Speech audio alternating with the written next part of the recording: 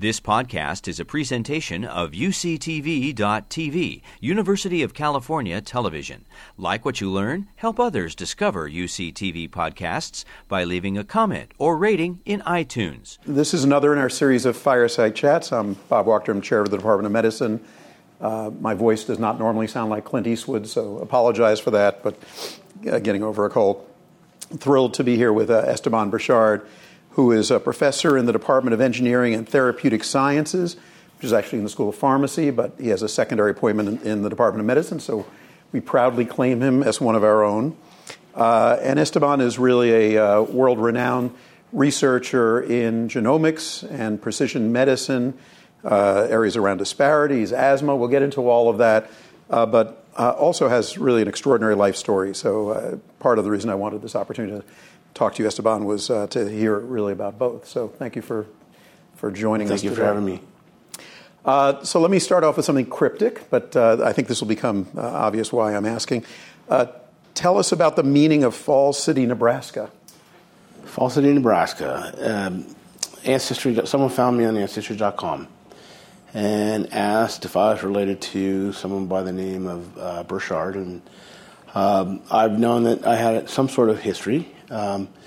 And after a little more digging, I found out that I come from a long line of physicians, 3 generations of physicians dating from the 1850s, started in upstate New York, Buffalo, moved to Nebraska in the 1870s and started a hospital in 1880. And it was financially kicked off in 1920, and they had the 100-year centennial this past October.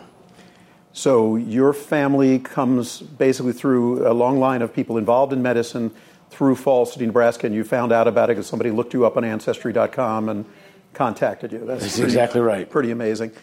And I saw that going way back, your family tree begins with, this may have been great-great-great-great-grandfather or something, but someone from Germany and somebody from England. Yes. And yet I know a big part of your identity is as a Mexican-American, and you've done a lot of your time studying disparities and diversity and issues like that. So when did that connection get made from sort of the European part of your family and the Latino part of your family? So I was raised Mexican by a single mom, and if I know the answer, I did it on 23andMe and Ancestry. I'm 26% Native American, 8% African, and the rest is European. So I knew that most Mexicans have a significant amount of European as well as indigenous populations. Known that going forward for many years, probably as far back as 2003. But the Falls City was a surprise. And so tell us about your upbringing. I understand you grew up in San Francisco in the Mission District. Tell us about being raised here. So continuing with the Falls City, my father was orphaned at the age of 6, given up for adoption, and worked on a farm. In Nebraska? In Nebraska. Uh-huh. And that was during the Depression, and was drafted in World War II, served as a pharmacist in World War II, and came out to California and met my mother. My mother was passed away, Mexican, farm worker, didn't speak English, learned English, and at the time there was a big push for assimilation, so she married my father. They were separated by the time I was 7. So, what was your father's ancestry? European. Uh-huh. That's all I really knew. Okay. Until this past April. Raised in the Mission District, San Francisco. My mom was a school teacher, so hard to raise 5 kids on a school teacher's salary in the Mission. And the Mission District at the time was incredibly diverse, racially segregated, very poor population, and great culture, great environment, great weather, lots of gangs. And so my mother was very cognizant of that and had a network of women that helped raise me to keep me away from gangs. What does that mean, a network of women who raised you? What did everybody actually do? Did they take shifts and how she set out to be sure that you didn't fall in with the gangs? What was her strategy? Well, early on, she had other women would take me to a baseball game. They would take me to events and things that normally a father would do. One family took me in particular, a Chinese family. They had two sons, one older and younger than me, and for about 4 years I was with them. Even went to Chinese school here in Chinatown to learn Cantonese.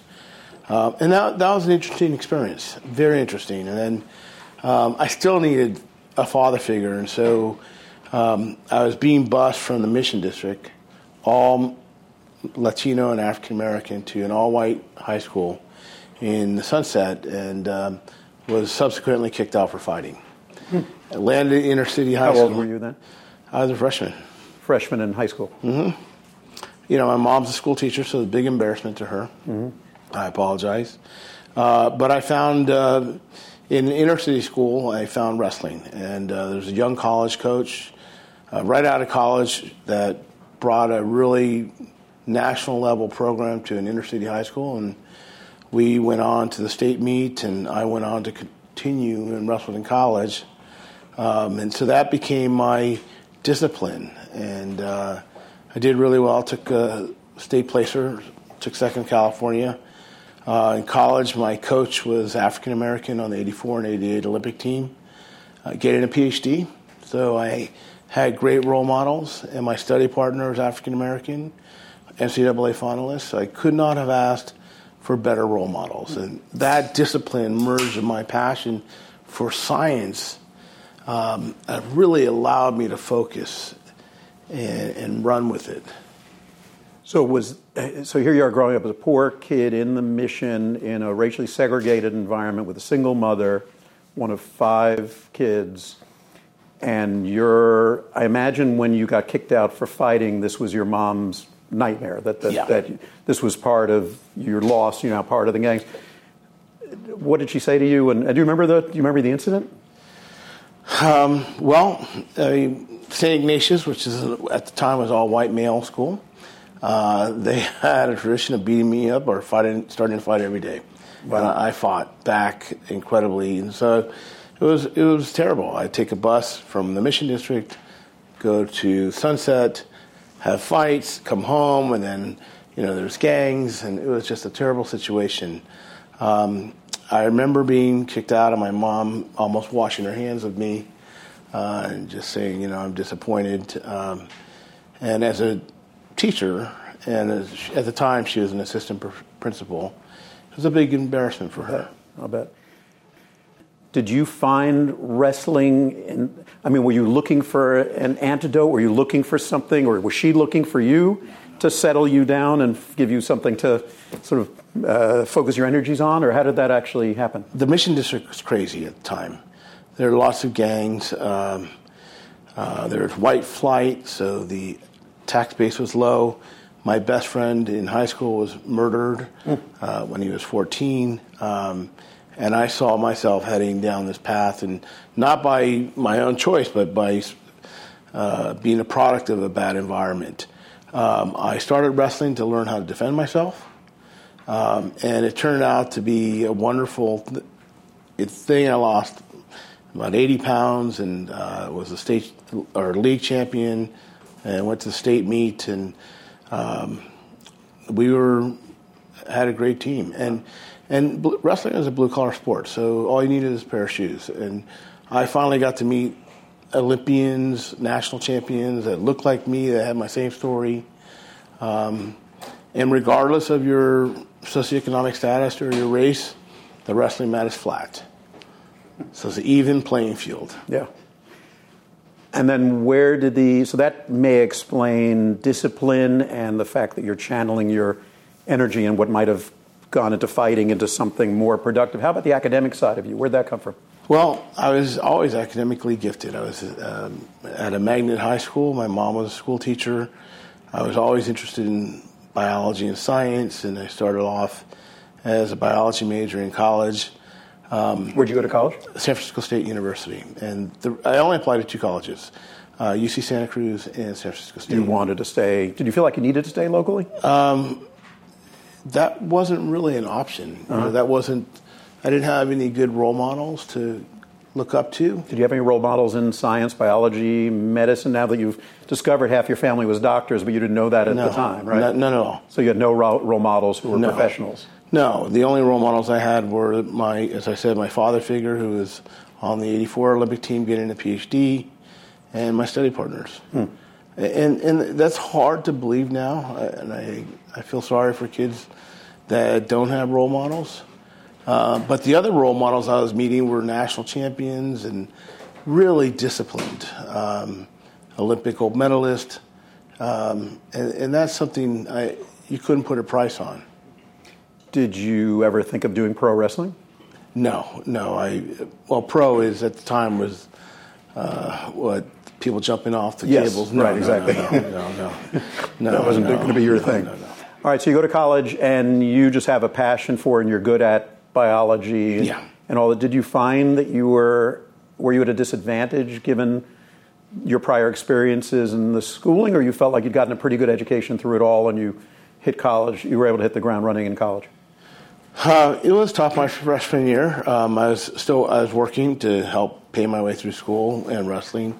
Once I found a UCSF medical student who found me, and he started mentoring me. How did he find you? Through one of the pre-med conferences that was hosted here at UCSF. His name is Francis Felix. And he advised me all along. He said, no one looks at how long you go to school for. We do look at your grades and MCATs. And so San Francisco State was relatively inexpensive at the time. And I could get scholarships from wrestling, and I was able to slow it down. And having a slower pace allowed me to really excel, not only athletically but academically. And I met my wife of 34 years in the library. So there's three of us, my wife and my study partner, who was an NCAA finalist, who was brainwashing me to think that I could do anything. And part of being the pre-med is a lot of psychological baggage goes along with that, of insecurities. Can I do it? Can I not? And here I am. I have an Olympian and a national champion saying, you could do it, you could do it. So I never hung out with pre-meds, and I just walk into my exam and sit at the front and walk out and wouldn't let any pre-meds talk to me. And that strategy started working. And at the time, a beautiful experiment happened in San Jose, California, called the Frozen Addict, where there's LSD that was laced, contaminated, and overnight patients were getting Parkinson's disease, or Parkinson-like syndrome. And at the time, I was taking organic chemistry, and it was all OChem. And it was like, sound like Walter White, right? This is amazing. Breaking Bad. This is amazing. Yeah, that it was all chemistry. And that's I knew that's where I wanted to go. So it sounds like you were initially pretty intimidated by the pre-med thing and other kids. I was not, because I never allowed myself to be around the pre-meds. Your friend gave you confidence that you could do it, and you sort of sequestered yourself off. And it sounds like the wrestling was partly kind of your main confidence builder, that you could make it in something really hard. I didn't need external validation. When you wrestle, you only put on a pair of shoes, and you're out there in front of 1,000 people, and you are either the winner or the loser. Yeah. Did you have a signature move? Were you something you were known for? I did. I was known for... I don't want you to demonstrate it on me, by the way. But I was known for... my coach was on the Greco-Roman team, so I was known for throws. And in the U.S. Olympic trials in Vegas, I threw a 4-time NCAA champion on his back, and it was absolutely amazing. That sounds like fun. Okay, so you do the pre-med thing, and you also got a PhD at the time, or you got an MD PhD? How did that work? So Stanford had a medical scientist program, not an MDP, not an MSTP, but a program where you could place out of courses the first 2 years of the preclinical curriculum and work in a research lab. So instead of going 4 years, went to school for 5. I worked 3 years in a lab. And that was a great experience. I was learning by osmosis translational research. It was a lab with 3 PIs. The head PI was Carol Kleberger, who was a hardcore basic immunogeneticist. Jim Theodore was a pulmonologist, transplant physician. Von Starnes was a transplant surgeon. And what we were looking at is we were getting biopsies of the lung, heart, lungs, and trying to correlate gene expression in the organ, the allograft, to gene expression patterns in the blood to see if we could predict what was going on in the blood without having to do a biopsy. So I didn't appreciate it, but I was learning translational research. Whenever a patient would come in, they'd call me, I get a clinical history, I get the blood, take it to the lab, do the gene expression analysis. When they got the biopsies of the allograft, I do gene expression to look for correlations. And what drew you to that part of the research world, both in terms of the pulmonary piece and then the genomics and the translational? What was exciting about that? This is pre-email. So I remember I applied to 20 labs, put my CV in. None of them know out there that there was a time pre-email, but there actually was, yeah. Believe it or not. I don't know what we all did with our time, right? It's hard to imagine. I put my CV under 20 doors, and I only got one response, and it was by Jim Theodore. He was a former wrestler at Pittsburgh, and he said, I see your application, and I saw that you wrestled and did well. You're a good scientist, and I'm going to be in your corner and give you a shot. And that's how I got my lucky break. So it wasn't that you really set out to look at genomics or do pulmonary or any of that. Well, I applied to the genetics labs. So the genetics labs. Yeah. So this was one of them. 1 out of 20 chose you. And did they think they were taking a risk on you in part because of your background, or what do you think was the obstacle to the other 19? First off, coming from San Francisco State University, I remember being at the anatomy table. The total of 6 of us. Yeah. And my classmate, who ended up later being my roommate, said, "How'd you get in?" And he was from Harvard, and so I got a lot of that. Yeah. How'd you feel about that? Oh, I felt pretty small. Yeah. But now I know that you could buy your way into Stanford. So now I know that he might have had a back door. All right. We're going to leave that in the tape. All right. Yeah. Did you feel like you had to prove yourself? Oh, definitely. More than the other folks? Yeah. Stanford had a class of 86, and there were 6 minority students. And the first day of the first quarter of the school year, the class president published an article claiming that Stanford was flagrantly admitting in minority students that were underqualified. And we all looked at each other and thought, oh, that's us. Mm-hmm. And so, when a guy like me goes down to 158 pounds, that's tough. So I knew that I could do it. I knew that I could work hard. I would Meaning not. You had to get to, that was what you had to get down to for wrestling? No. Yeah, that's what I wrestled at. You knew you could sort of manage a tough challenge like that, and that's the way you took that kind of comment at Stanford, that I'm going to be better than everybody? Yeah. I mean, I lived in the library. And I hung out with people that were like-minded. That's where you met your wife, right? No, I met her in college. But in the library? Yes. So it sounds like this has worked for you. It has worked. It has worked. Living in the library. I made the library my home. And I'm not going to say I was the smartest guy, but I was the hardest working. Mm-hmm. And so you went there to do an MD and a PhD? No, it was called the Medical Scholars Program. One first, then the other? No, it's you didn't get a PhD, but I spent 3 years in the lab. I see. Okay. And when you finished, what was the career that you thought you wanted to have? I was confused. I was passionate about health equity and health disparities. I lived it. I've seen it. Coming from the Mission District, being a patient at San Francisco General, that was a big driver of what I wanted to do. But I always wanted to be a basic scientist. Mm-hmm.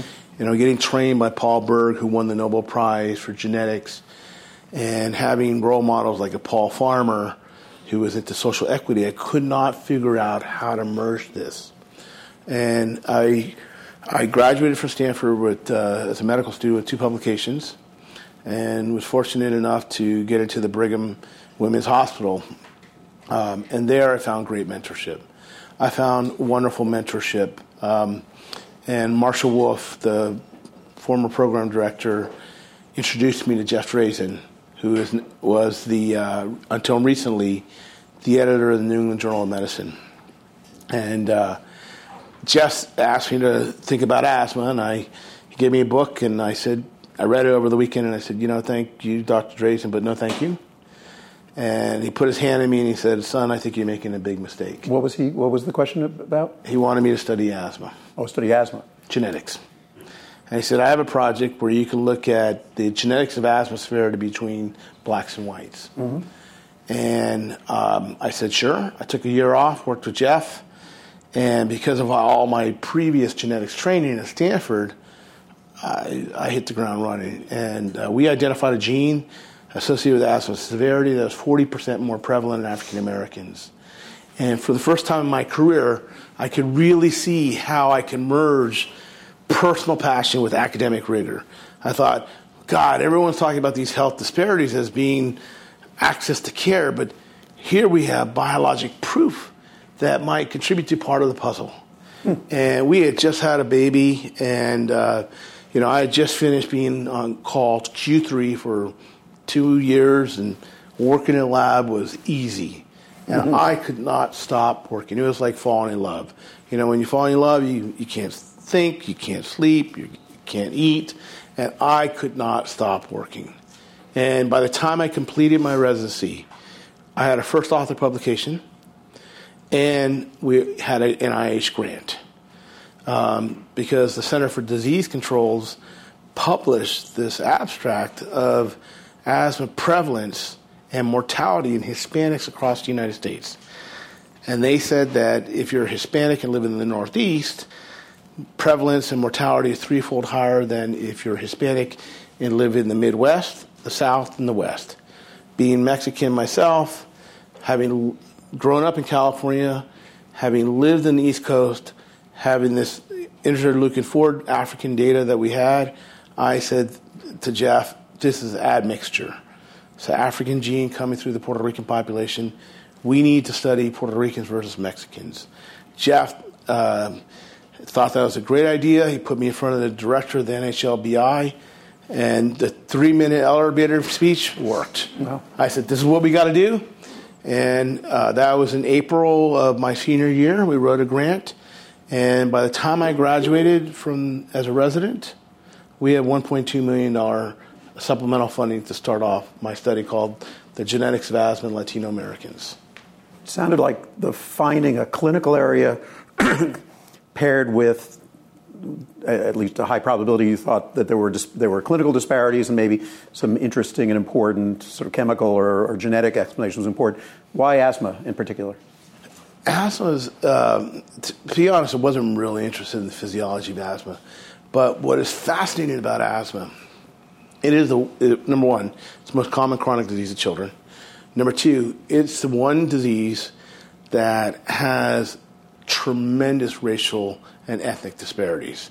In the United States, depending upon which data you look at, prevalence in Puerto Ricans is 36%, Mexicans is 4%, whites are 12%. And that, if to be very conservative, prevalence for Puerto Ricans for children with current asthma is 18%, Mexicans still 4%. So I was fascinated with the fact that here you have two Hispanic groups on the extremes of the tail of the prevalence and mortality distribution, and no one's studying them. And Jeff showed these data, and this is where diversity helps. People were looking at the same data I was looking at, and within 1 minute, I said it's Puerto Rican versus Mexican. And what is it about Puerto Ricans and Mexicans in terms of their lineage that clicked in your brain? So the average Mexican in the United States is 50% indigenous, and the rest is European, maybe 4% African. Mm-hmm. The average Puerto Rican is 25% African, 16% indigenous, and the rest is European. There's a lot of variation. And the type of indigenous ancestry differs between the two populations. So you would have seen, some people would have seen those disparities and say there's something different in the environment in the two places, and you immediately said there's something different about the genetic makeup and the predisposition to the disease, and And you can sort of sort out the environmental by looking, I guess, at Mexicans and Puerto Ricans living side by side in the same environment. Except they don't live side by side. They don't live side by side, so you have to sort of sort that out. Okay, so you finish your residency and you had this amazing experience and a great role model, and somehow you make your way here. So why? Yeah. So the match was different back then. You applied 2 years in advance. Mm-hmm. And this is a match for pulmonary fellowship? Yes. Okay. I loved my experience at the Brigham. I loved my mentorship with Marshall and Jeff. I had a gnawing hole in my gut that I needed to come to UCSF to diversify my clinical training. I did 2 sub-Is here. I wanted to come to UCSF at San Francisco General, one in the emergency room and one on 5A, which was the AIDS ward and Ward 86.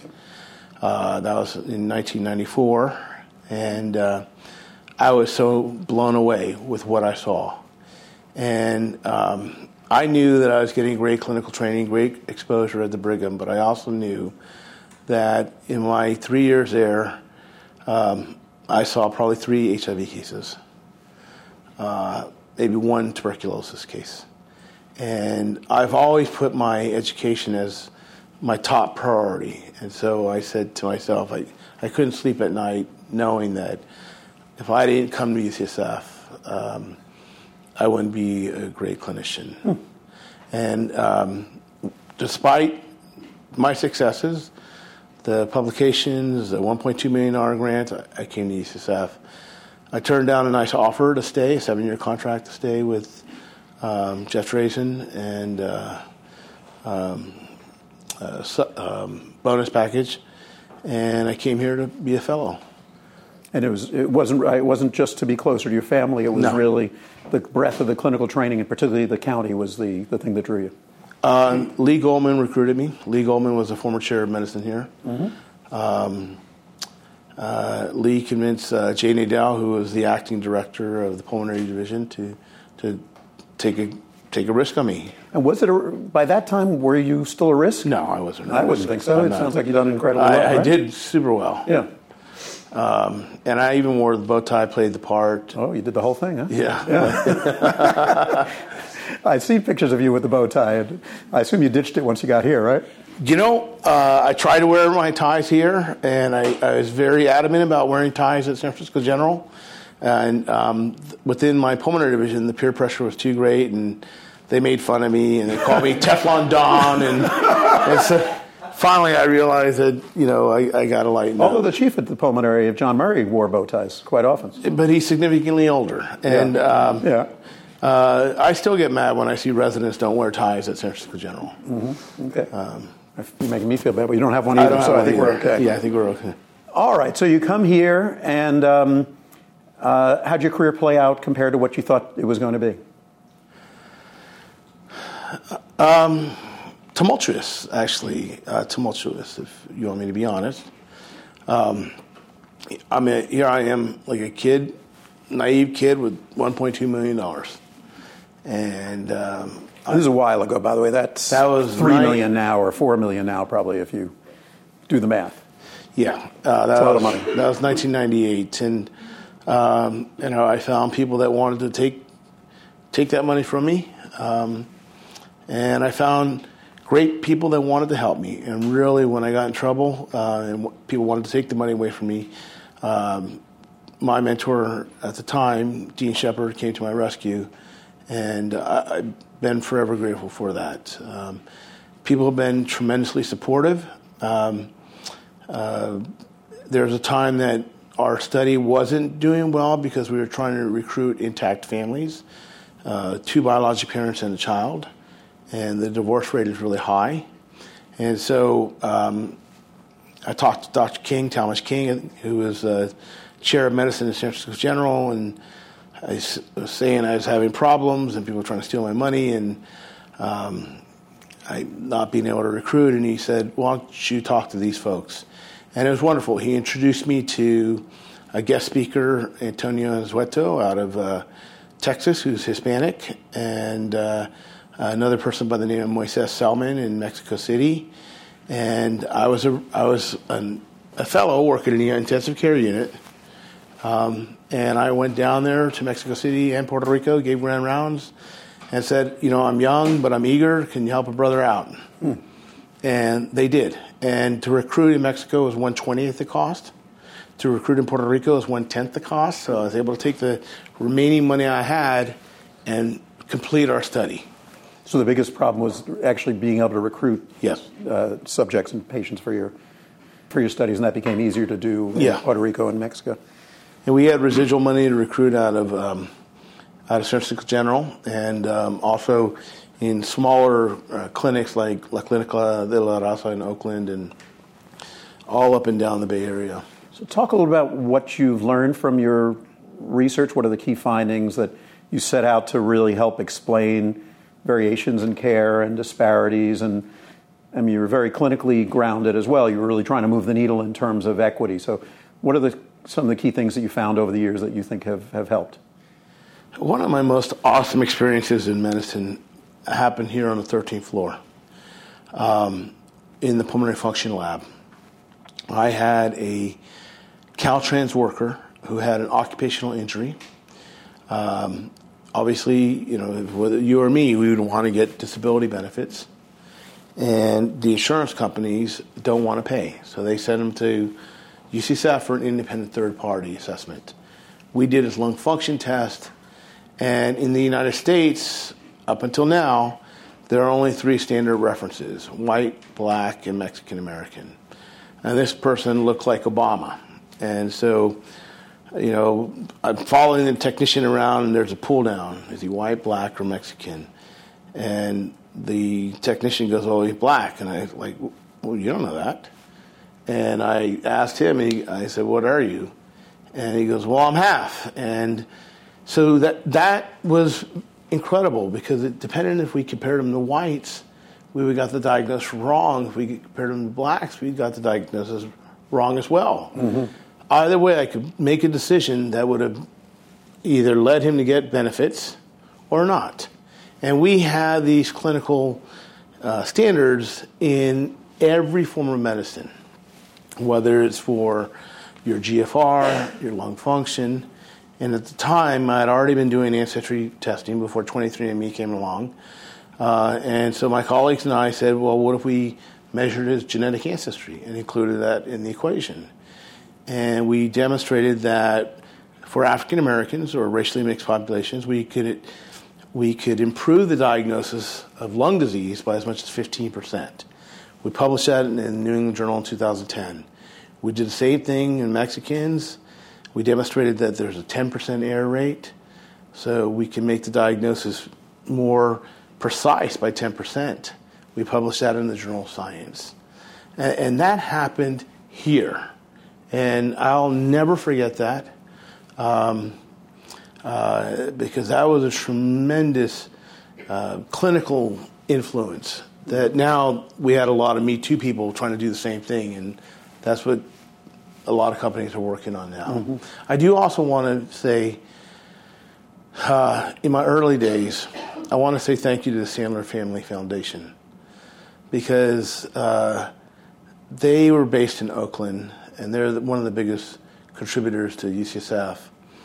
And they saw me, and I was just a young person, and there's lots of people around them trying to get at them. And the Sandler said, we would like to talk to that guy over there.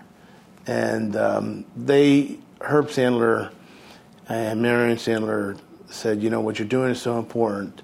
We would like you to make San Francisco General your soapbox for you to preach to the world. What? And I've been forever grateful for their support for that. Yeah, no, you've been. Herb just passed away last year. Really extraordinary person.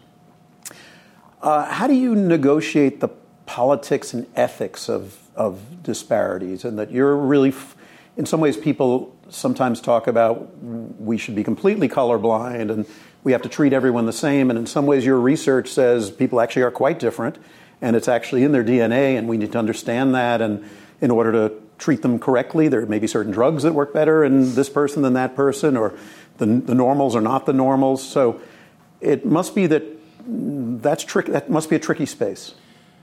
It is for a lot of people, but not for me. How come? Number one, I'm Hispanic. I could tell you my ancestry. I've lived it. I've seen it. And I've seen it in my clinical practice. That individual, the Caltrans worker, when he checked in at the registration downstairs, some clerk made a decision about his race. Mm-hmm. And he or she may not have had training in anthropology, but that information got put into his medical record and came up to the 13th floor, and I was making a life-death situation about him. Mm-hmm. There are about 100 drugs that have racial labels, and I brought a package insert just in case. Everyone who gets a medication... If you run out of things to talk about, you're going to read a package insert? No, but this is a package insert for one of the number one asthma medications, and it's the first thing we get when we get a medication. It's the first thing we throw away. But if you read this one, and this is why you don't read it. But if you read, this is for asthma. This is Times New Roman 2, I think, by the way, if you can't see it. It says if you're African American, you take this medication, you got an 8-fold risk of dying. And there are about 100 medications right now. What is the med? This is Ceravent. So now they have Advir, which is a combination medication. Yeah. But there are about 100 medications. Carbamazepine is one of them. Clopidogrel is another one, that have racial warnings. And I've taught genetics and pharmacogenetics here at UCSF for the last 14 years. It's just well known that genes vary by population, allele frequencies. And in the case of Plavix, the number one medication for cardiovascular disease and strokes, it doesn't work in about 50% of Asians. And it's just a fact. It's just so you think we have to move to a world where your genetic information is sort of known to the system, and every diagnostic, therapeutic decision, normal range is somehow embedded in the computer. It sort of knows that and provides us decision support. I'm speaking for you, but tell me how this plays out over the next 10 years as we get more and more sophisticated here. I would like that, but I'm also pragmatic. I had a very wise chairman tell me a year ago, that we need to have a financial impact. We need to prove that it's... Could I say that? Yeah. Okay. Yeah. We have to prove that it's cost effective. Okay. So that might be a pipe dream to include genetics in every test that we do. But we're beginning to see it. In every cancer diagnosis, there's a genetic test done. Mm-hmm. And I've seen some miracles. A young woman that came to my class with in her 30s with stage 4 metastatic lung cancer, got genetically tested and walked out clean, completely resolved. So you think cancer is sort of the early case where we're seeing what precision medicine will ultimately look like for the rest of us. I think that's probably right. And the cost effectiveness is on certain things. I think we were talking about sort of changing the normal range for certain tests, but I think for the issues of once we decide that drug A works better than drug B in this particular patient population, I think that's more a matter of getting through all the pipeline, and then I'm struggling with how we educate clinicians or provide clinicians with the information. I mean, I can remember you treat high blood pressure this way with patients, but if they're over 60, you do it that way. But you start throwing in, if they have this genetic signature, they need to use drug C. There's no human clinician that can possibly remember that, so it really raises the stakes in terms of clinical decision support. You mentioned about how do you navigate the race, ethnicity, hot button topic, and I do want to put a plug in for UCSF here, because I don't think I could have done any of this work at Harvard or UCSF. Or at Stanford, is it? I'm sorry, yeah. At Stanford. I'll correct you when you're... And when we did, we published in the New England Journal in Science and Nature, and we went 0-11 for R01 funding, and we took on the NIH and demonstrated that there are biases in the review process, and I knew that our publication could have potentially jeopardized my colleagues here at UCSF that were NIH dependent. And I got threatened by the NIH. One institute director called me asking me to withdraw the paper. The head of the Center for Scientific Review called me, asking me to withdraw, and I got cold feet, and I'm very grateful for this. I went to Sam Hallgood. Sam's the chancellor. I got your back. Mm-hmm. We got your back. I talked to Dr. King. He goes, I got your back. I talked to my department chair. She said, I got your back. I went to Joe Guglielmo, the dean of School of Pharmacy, gave me a hug. He said, just do what you do. We got your back. Great. That's a great story. And I am very grateful for that, and I'll never forget that. And you were taking on the NIH because you had demonstrated that the review process was biased around who the investigator was or around the topic, or both? Both. Uh-huh. So we demonstrated there's a law that was put into effect in 1994 requiring inclusion of women and minorities in all clinical federally funded research. And we demonstrated over the last 20 years that less than 4.5% of all research related to lung disease included minority populations.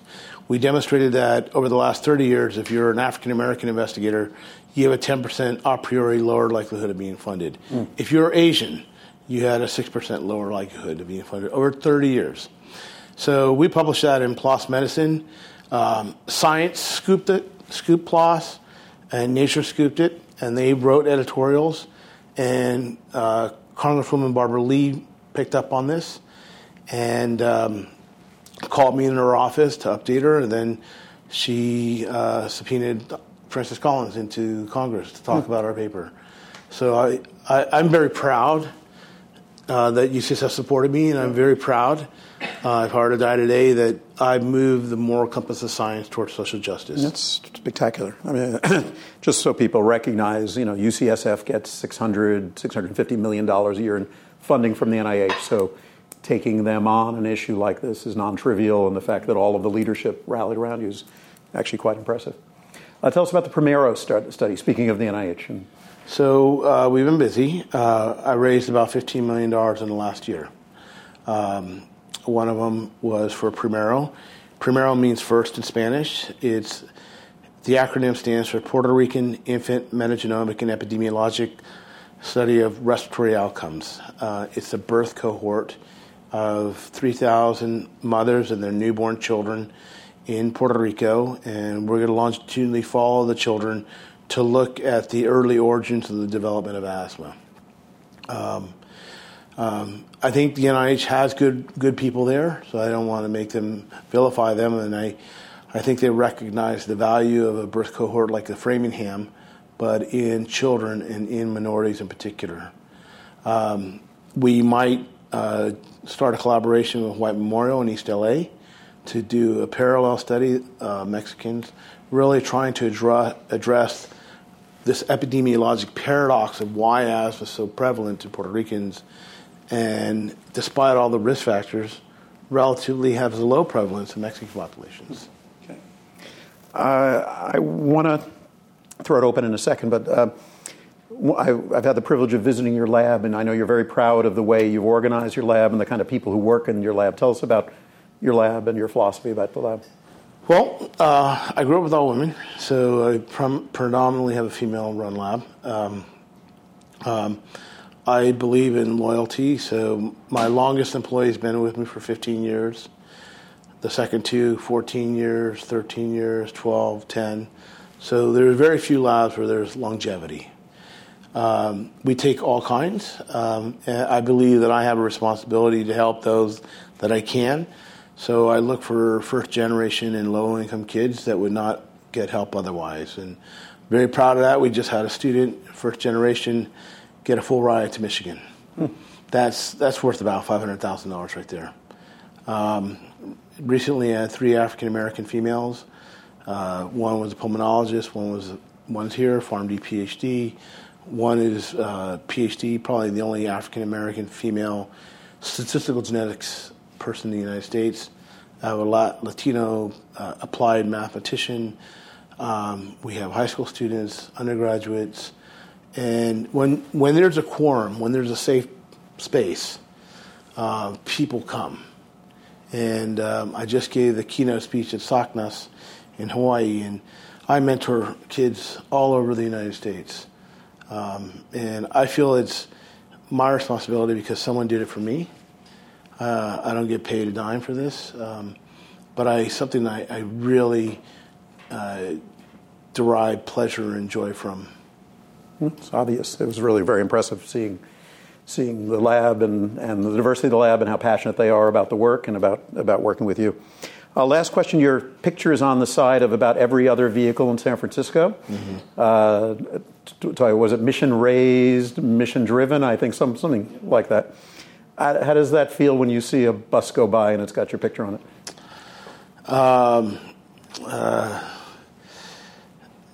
I'm proud to be part of UCSF. I'm proud that I'm from the mission. I feel that I'm part of something bigger than me, and I think really a lot of my work is shaped by the UCSF's history with the HIV/AIDS movement, the social activism around that, stuff that Paul Volberding did, and I worked on 5A. AIDS patients die primarily of lung disease, or they did. It's something to be very proud of. And when I was at Harvard, Fauci came, and the head of one of the NIH institutes, and I remember ACT UP, the political action group of the AIDS movement, really combined with UCSF scientists, worked together to really change the NIH and the FDA to fast-track drugs, to set aside money that wouldn't take money away from breast cancer or other diseases. And it's a privilege to have a job where you can merge personal passion with academic rigor and really bend the moral compass of science towards social justice. And I only think that can be done at UCSF. That's great. And I'm proud of that. Great. Well, we are proud of you. Let's throw it open we have 7 or 8 minutes, see if anybody has any questions. So I think what you said about really that marriage between basic science and social justice is such an important space. And it also seemed to me like another message of what you were saying is that mentorship, representation, recruitment, that lens and having that sort of thread in your work is really what allowed you to push forward this idea. So on the heels of recruitment and as we move forward, how do you think about that piece? How do we improve and continue to mentor underrepresented trainees to try and really increase prevalence and presence in the basic science world? It's difficult. The numbers have not changed from when I applied to medical school in 1990. It's still about 4.5% for Hispanics and less than 5% for African Americans. I can't change national policies, but I'm part of the Barbara Wood Johnson's Harold Amos program. I volunteer my time there, and there we have a specific charge to identify top physicians who are doing basic science or applied science, and really support them. So there are some things that I can do, but I can't take on the whole world. I gotta feed a lab, and UCSF is we're at a tier 1 institution, and we have to publish top science. So the other stuff is my side job. When we're going to have intern applicants start coming through and soon, what are the messages that you think are worthwhile giving people to make clear it's a supportive environment and the goal to improve diversity is real? I mean, particularly those of us who come from less diverse backgrounds, sort of how do you get that message across in a way that works? I mean, you're first to go to your first-gen kid. First to go to college, yeah. Yeah, and I identify a lot of those kids, whether they're white, black, or blue, pink, or purple, or pink. I think it has to come from the leadership. So we have a new program director here in the categorical program. I was very impressed to learn that her major in college was African American Studies. Mm-hmm. I think it's that sort of coaching. You're the department chair, but she's the one that's in the trenches. Mm-hmm. And I think support from someone like her is going to be critical. Support from other department division chiefs is going to be critical. All right. Any other questions or thoughts? All right. You didn't ask about the Jewish house. Oh, go ahead. Go for it. We'll take this as the last one.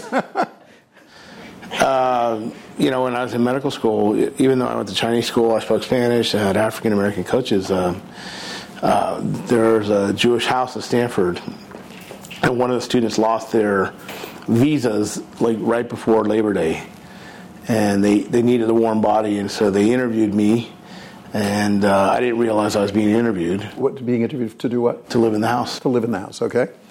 And at the end of the interview, they said, would you like to live here? And I had already had a lease, and the school year was about to start. And I broke the lease, and I moved in for 2 years as the Shabbos boy. So the guy who goes around on Friday nights, turns on and off the lights. But, right. Just like Rebecca Berman's experience of being Jewish and then African-American studies, here I am, Hispanic, in an all-Jewish household. And I'm now the godfather of one of my roommates, and we're good friends, Daniel Kraft, who's the chair of medicine and singularity, and Lee Sanders, who's the head of the pediatrics, general peds at Stanford. That was a really good experience. If I look back in my whole life experiences, growing up with a dark-skinned mom who's Mexican, going to Chinese school, having African-American coaches, living in the Jewish house, it provided a unique lens on which I view medicine and science. And, now we're paying all these hundreds of thousands of dollars for cultural immersion programs or, Spanish only or Cantonese only. And I got all this for free. Just cheaper to have people move in with each other, right? It was awesome. It was awesome. That was a cool experience. That is very cool. Well, we should quit there. Thank you very much. Thank you. It was really, really marvelous. Really Thank you. You've been listening to a podcast by University of California Television. For more information about this program or UCTV, visit us online at uctv.tv.